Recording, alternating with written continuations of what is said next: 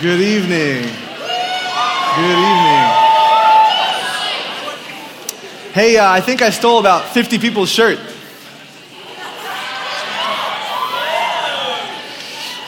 No, this one's mine.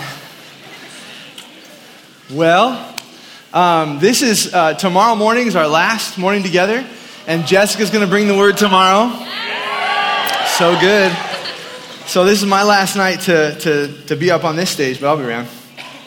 I want to say a couple things on behalf of me and Jessica tonight. The first thing is thank you. This has been so good for our souls. Being with you, worshiping with you, sitting under the Lord's teaching with you, talking with you at meals, walking with you, playing gaga ball with you. That's so fun. So we have felt included, welcomed. Somebody actually came up to me and said, I don't know if anyone's told you yet, but I really appreciate you and Jessica coming down to Texas. And I'm like, you're like the 800th person who said that. So thank you. Nobody else come say that to us anymore, please. No, just kidding. Thank you. You've been so kind. And the second thing I want to say, before we jump into our topic tonight, is if you were here for the kind of the romance Q&A that we had, there was a question that we got asked about how to handle the complexity of interracial relationships. And me and Jessica have realized, having had some conversations with some of you folks, and have come to realize, this is what we think. We answered that question like a couple of unwoke white folks. I think that we made, and Jessica wanted me to speak for her too, but this is me. So this is for both of us, but it's coming with my heat, all right? I think that I was dismissive. I think that we made light of the question. We made it sound like it wasn't a thing and shouldn't really be a thing. And Jessica and I want to apologize for that. That is wrong. This is a conversation that each community of God needs to have. And we will not have it. This conversation will not happen if white pastors like Jessica and I say it ain't no thing. And so that is not what we believe. And I realize that the way we answered that question, and it was neutralizing, where neutralizing isn't even God's heart. God delights in diversity. And he is excited to see us work that through together. And if the people of God can't take that seriously, then what hope is there for the culture? And so on behalf of Jessica and I, for the insensitivity of our comments, I'm sorry. And I'm encouraged that you have wise, thoughtful, diverse people in this room who can help white people like us learn and move forward in God's kingdom with these things. So,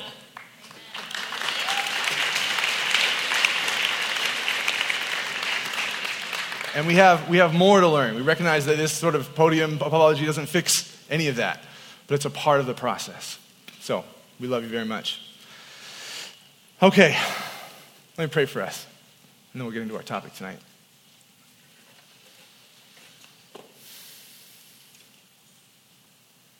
Jesus, I thank you that you are discipling us as your people permanently.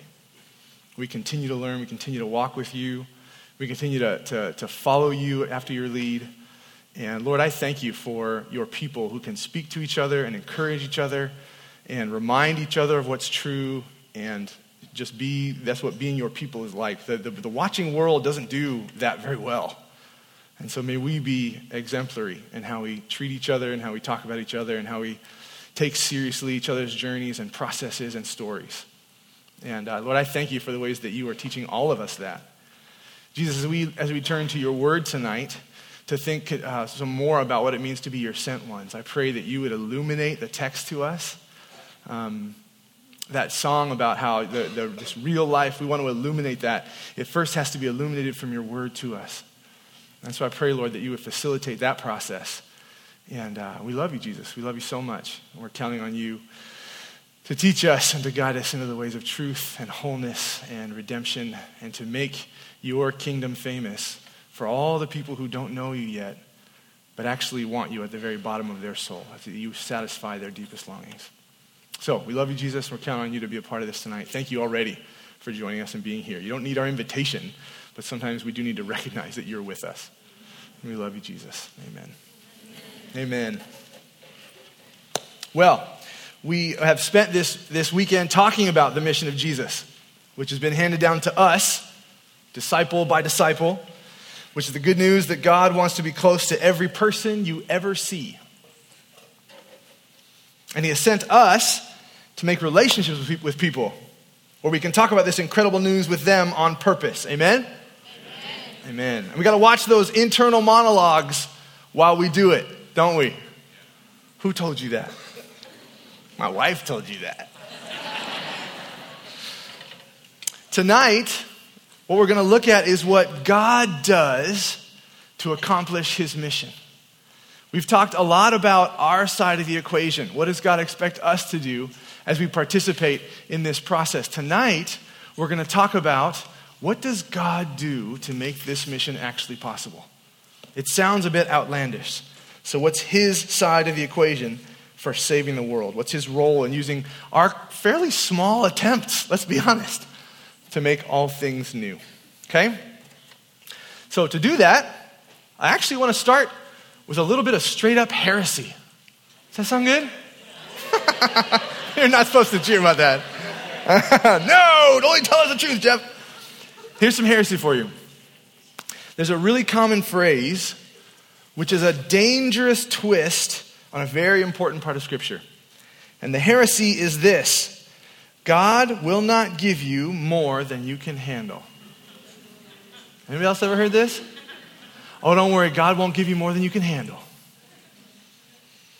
This heresy is a twist on a text from 1 Corinthians 10, verse 13, where Paul, you guys can look it up for yourself sometime, where Paul is trying to help Christians who are giving up on their battle against sin.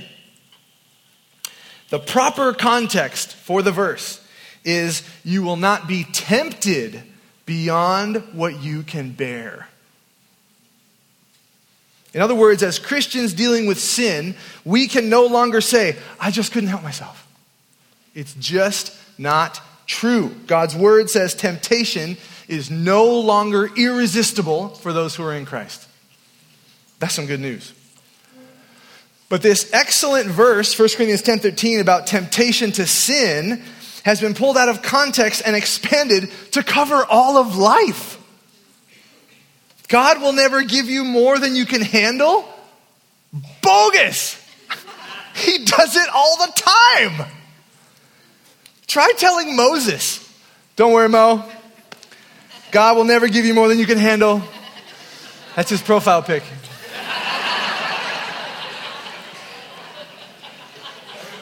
Right? Go face off with the most powerful empire on earth with nothing but your brother and a stick.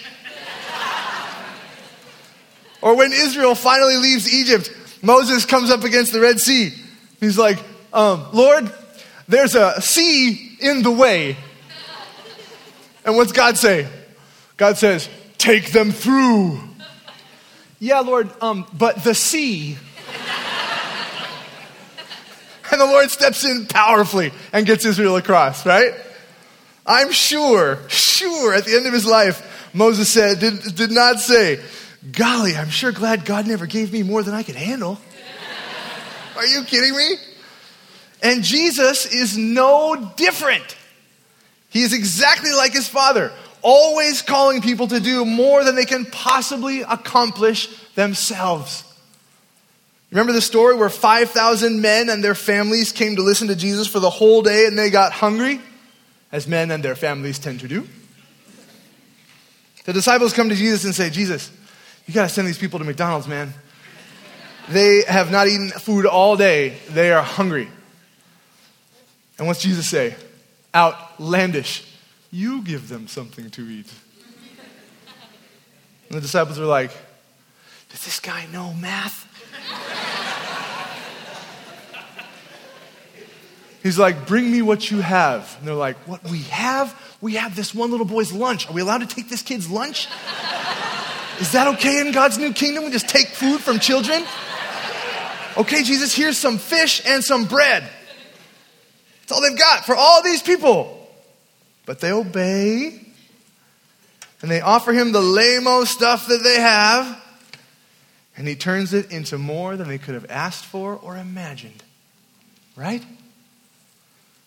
You ever had an experience like that? Where you put your sort of meager, small efforts of obedience in the hands of our mighty God and watched him work wonders with it? There's a group down in California. You know, we send mission trips down here on our spring break. We call them SSI trips. There's a couple coming down here to hang out with y'all next quarter. Excited? There's a group we visit down in California, and they do this exercise. They call it free spiritual reading.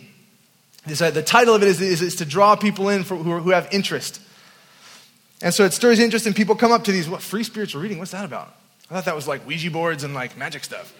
These Christians are doing this? What's that all about? And when they come over, you explain, okay, this isn't like fortune telling or anything like that, but we're Christians, and we believe that God really does want to communicate with you. So we are going to pray for you, and then we're going to see if God speaks to you. So we'll be praying for you, and if anything comes to mind that we think, oh, this might be for this person, we're just going to share that with you and see what happens. We promise not to fake it. We won't just say like, oh, I'm going to make something up so it sounds cool. We promise that if we hear something, we'll pray it for you. If not, we'll just bless you with prayer, and you can go on your way. Most people are like, okay, sounds fine. So here's the deal. I was totally not into this. I thought it was hokey. I thought it felt a little bit like spiritually forced, kind of like I'm going to twist God's arm to do something to show you who he is. I didn't really like it. But the students who were invited to do it were being hosted by this other community. I'm kind of like, well, it's probably just more my bad attitude than anything, so I'll give it a whirl, Lord. I think my prayer was, you know what, Lord? Whatever.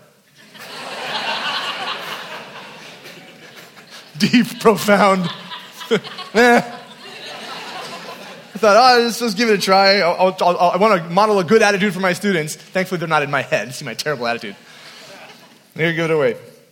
So, I sit down at this table, and a guy sits down across from me.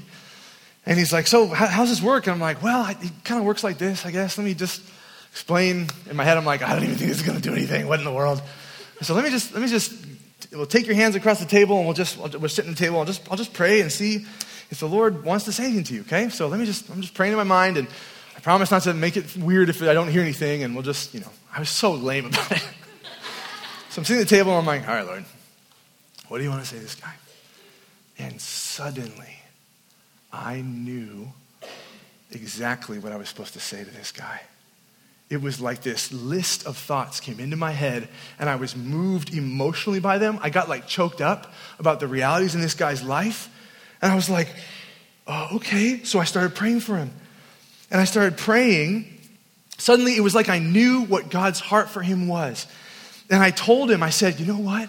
God is your Father, and you have got to know this. I'm crying. I said, you have got to know that he is so proud of you. And the hands start shaking. I look up, and he is sobbing. And he says, how did you know? And I'm like, oh my gosh, this worked! He had just had a conversation with his dad on the phone, chewing him out, because he was just starting to get into a serious relationship with Jesus, and his dad had just told him on the phone he was throwing his life away. It's a good thing that God never gives me more than I can handle, right? That was way out of my league, way beyond what I mean, the little lunch that I brought him was like rotten and shriveled. Like, okay, Lord. And because he has an interest in blessing that guy that morning, because God knows he just got off the phone with his dad, he says, I need to tell him I'm his father, his true father, and I am proud of the decisions he's making. And you need to tell him that, whatever your attitude is, Geoff. My clunky, reluctant obedience. That's what God does. He is always taking our mediocre efforts and resources, even when we think they're pretty cool.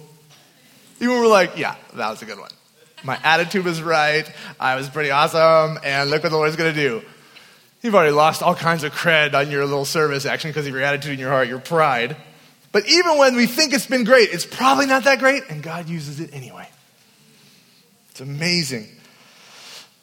He's been doing this the whole way throughout human history. Those who follow God and are up close and personal with how much we need his intervention for the life he's called us to live, are very often aware of that kind of dependence. If you read in the scriptures, it's often that his servants are nervous in the Old Testament. They're nervous that God is going to peace out and leave them to try to figure out their obedience on their own. There's this verse in Exodus where Moses, it's time for them to move camp, to pack up their tented camp and move on. And Moses in chapter 33, verse 15 says, "Then Moses said to God, 'If your presence does not go with us, do not send us up from here. How will anyone know that you're pleased with me and with your people unless you go with us? What else will distinguish me and your people from all the other people on the face of the earth? Don't make us do this without you.'" Moses was in touch with the fact that he knew God was asking him to do more than he could handle, and he could not do it without God. King David had the same fear. If you study the life of King David, you'll see that he was a brilliant war commander, a man who loved Jesus loved God with his whole heart. In fact, he's described that way throughout the scriptures. But he commits a heinous crime at one point in his relationship with God and in his leadership over Israel. He sleeps with one of his soldiers' wives and then kills the soldier to cover it up. And he's confronted by the prophet Nathan in this amazing, it's a powerful encounter with his own sin. And then in Psalm 51, we see his repentance prayer. Now, it takes a little bit of humility to let your repentance prayer become and be used for one of the repentance prayers of your people. That's a pretty honest vulnerability. David had to be at least okay with publicizing a little bit at first. But what he's most afraid of when God confronts him with this horrific sin, he prays in Psalm 51, "Do not cast me from your presence or take your spirit from me." That's what he's most afraid of. "I know I've done something terrible and I'm so sorry, but please don't abandon me. I cannot continue this without you. I can't make this right without you."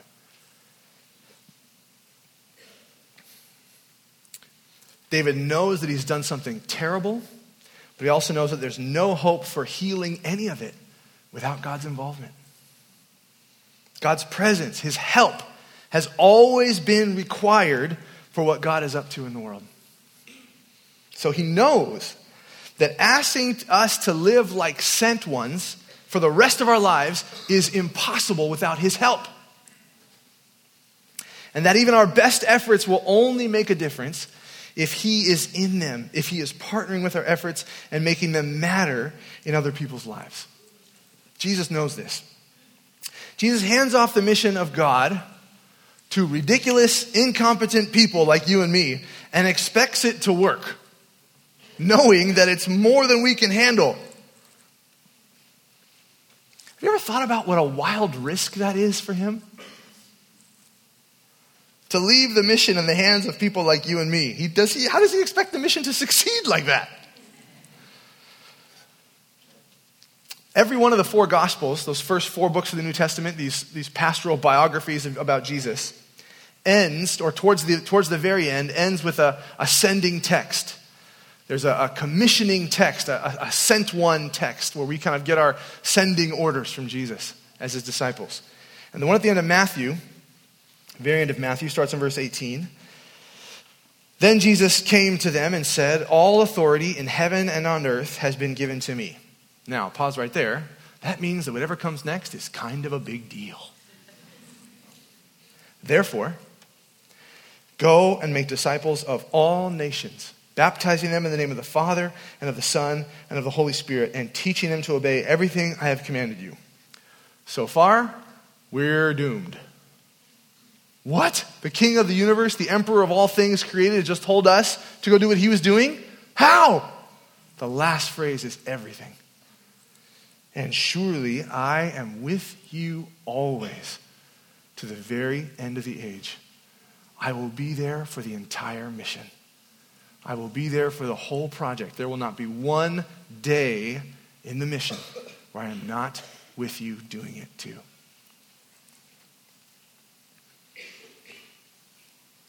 And doesn't that just sound like the kind of thing God would say? The God whose historic trajectory is to be close to his image bearers. If you're nervous or shy about building friendships with people you don't know yet, Jesus wants you to hear this. He is with you. You will not be doing this by yourself. You are not alone. Or if you're loud and awkward like me, and your words get you in trouble, and you're worried you'll push people away by how annoying you are. Too many people are nodding like, yeah, Geoff, that's true, man. So that's honest. Jesus wants you and me to hear, don't worry, I am in this with you. In fact, I'll be doing most of the work anyway, let's be real. And if you're just about to decide to follow Jesus, but you think, I'm too messed up to be a sent one. I've got too much baggage from my past. I don't know enough yet. I haven't figured out all the answers yet. I don't know if I can talk to people about the decision I'm about to make. Jesus wants you to hear, get over it. I've worked with way worse people than you. And in my hands, people like you, brand new folks, make some of the best sent ones around. We are never in this alone. Yes, there are things we are responsible for on this mission. We talked about those yesterday and this weekend. But he does them with us. He makes them powerful. He makes them mighty. He makes them matter. He takes our small efforts and feeds 5,000 families with it. I want to look closer at how Jesus does that. How is it possible for Jesus to have lived 2,000 years ago and yet promised to assist us, to empower us, to make this possible, to say, I'm with you in this process? That's kind of confusing, I think. Here's how Jesus explains it in John 14. If you love me, keep my commands. And I will ask the Father, and he will give you another advocate to be with you forever, the Spirit of truth. The world cannot accept him because it neither sees him nor knows him, but you know him, for he lives with you and will be in you. I will not leave you as orphans. I will come to you. Before long, the world will not see me anymore, but you will see me. Because I live, you also will live. On that day, you will realize that I am in my Father, and you are in me, and I am in you. You see, when Jesus says another advocate or another counselor, which is what some translations say, he means, that word another means one of the same kind. An exact replica. One who comes and thinks and acts and is motivated by the exact same things Jesus was. Jesus said, the Spirit is so much like me, is so identical to me in the way he will relate with you and speak to you and teach you and comfort you and inspire you and glorify the Father, that it will be just like if I was with you. He is exactly like me, so you won't be alone. Somehow Jesus can say in the same breath, I will never leave you and I'll come back to you. Huh? Wait. That's the same sentence, Lord. How do you do that? He says, because the Spirit I'm giving you is exactly me. I will be with you because my own Spirit is in you to do this. My very Spirit, the one who is in the Trinity with me and my Father, the third member of our holy community, the one who is just as intimate with me as I am with the Father, he will be with you. That word advocate or counselor in Greek is paraclete. I don't know if I'm saying that correctly because I don't know Greek. Paraclete. That works. Parakleta. I don't know. But the first part of that word, para, means to the side of or next to. And kaleo is to call or summon. So a paraclete means one who is called or sent alongside to help or to aid or to guide. In short, to give counsel to someone. Thus the term another counselor or another advocate. In the Greek world, The paraclete was not a foreign term to the Greek society where Jesus is first saying this word. In the Greek world, a paraclete was a friend who stood by another side as a mediator or an intercessor or an advisor or a helper. It's the kind of friend you hope shows up first when you receive really bad news. Or the kind of friend that you want to be best man at your wedding. It's no wonder that Jesus often refers to the Spirit as the gift of my Father. It's so kind of him to be with us. So kind of Jesus to send his deepest, most intimate, most exact, identical friend to be with us, to live in us. Because he's exactly like Jesus. That's how Jesus can say in the same breath, I'm going to my Father and I will be with you always. Here's another way to think about it. At Christmas time, we remember that one of Jesus' names is Emmanuel, right? That translated, that means God with us. Some of our favorite Christmas songs have that word in it. I think it's helpful to think of if Jesus is God with us, then the Holy Spirit is Jesus with us. In exactly the same way. If Jesus is the exact image of God with us in the first century, then the Holy Spirit is the exact sameness as Jesus with us now. That's how Jesus can say, I'm still pulling the strings on this whole movement. And it's the Spirit of Jesus that does the heavy lifting in our lives as sent ones.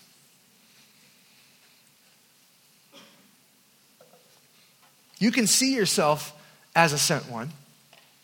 And you can be purposeful, relational, and communicative like we talked about.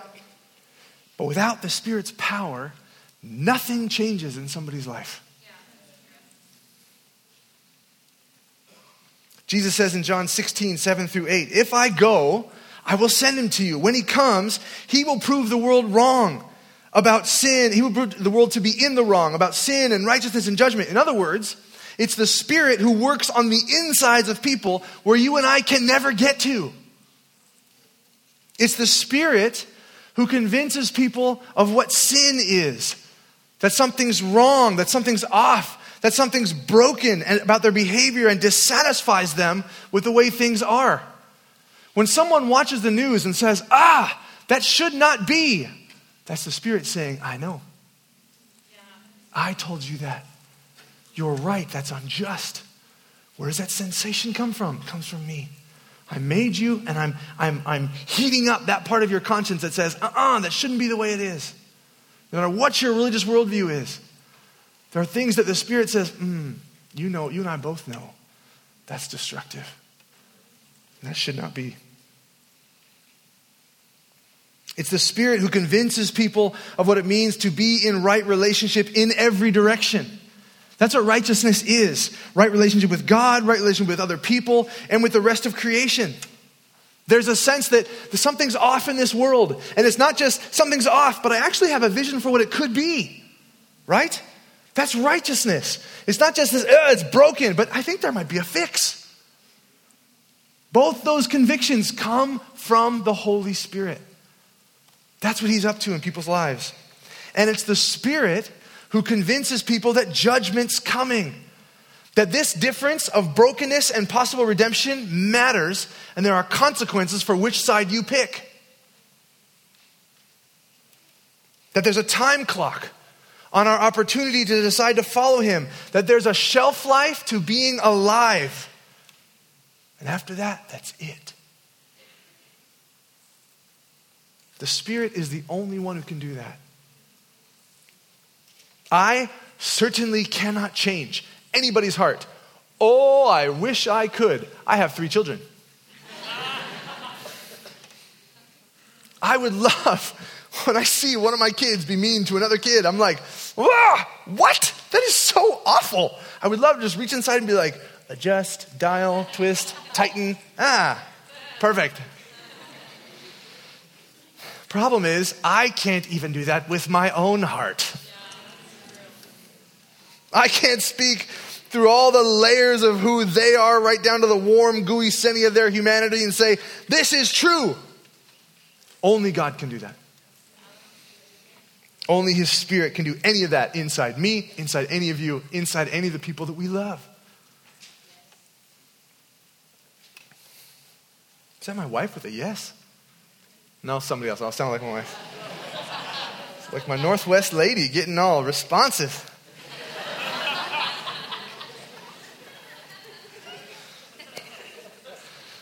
That's why Jesus gave us his Spirit. That's why Jesus gives us his Spirit to live as sent ones.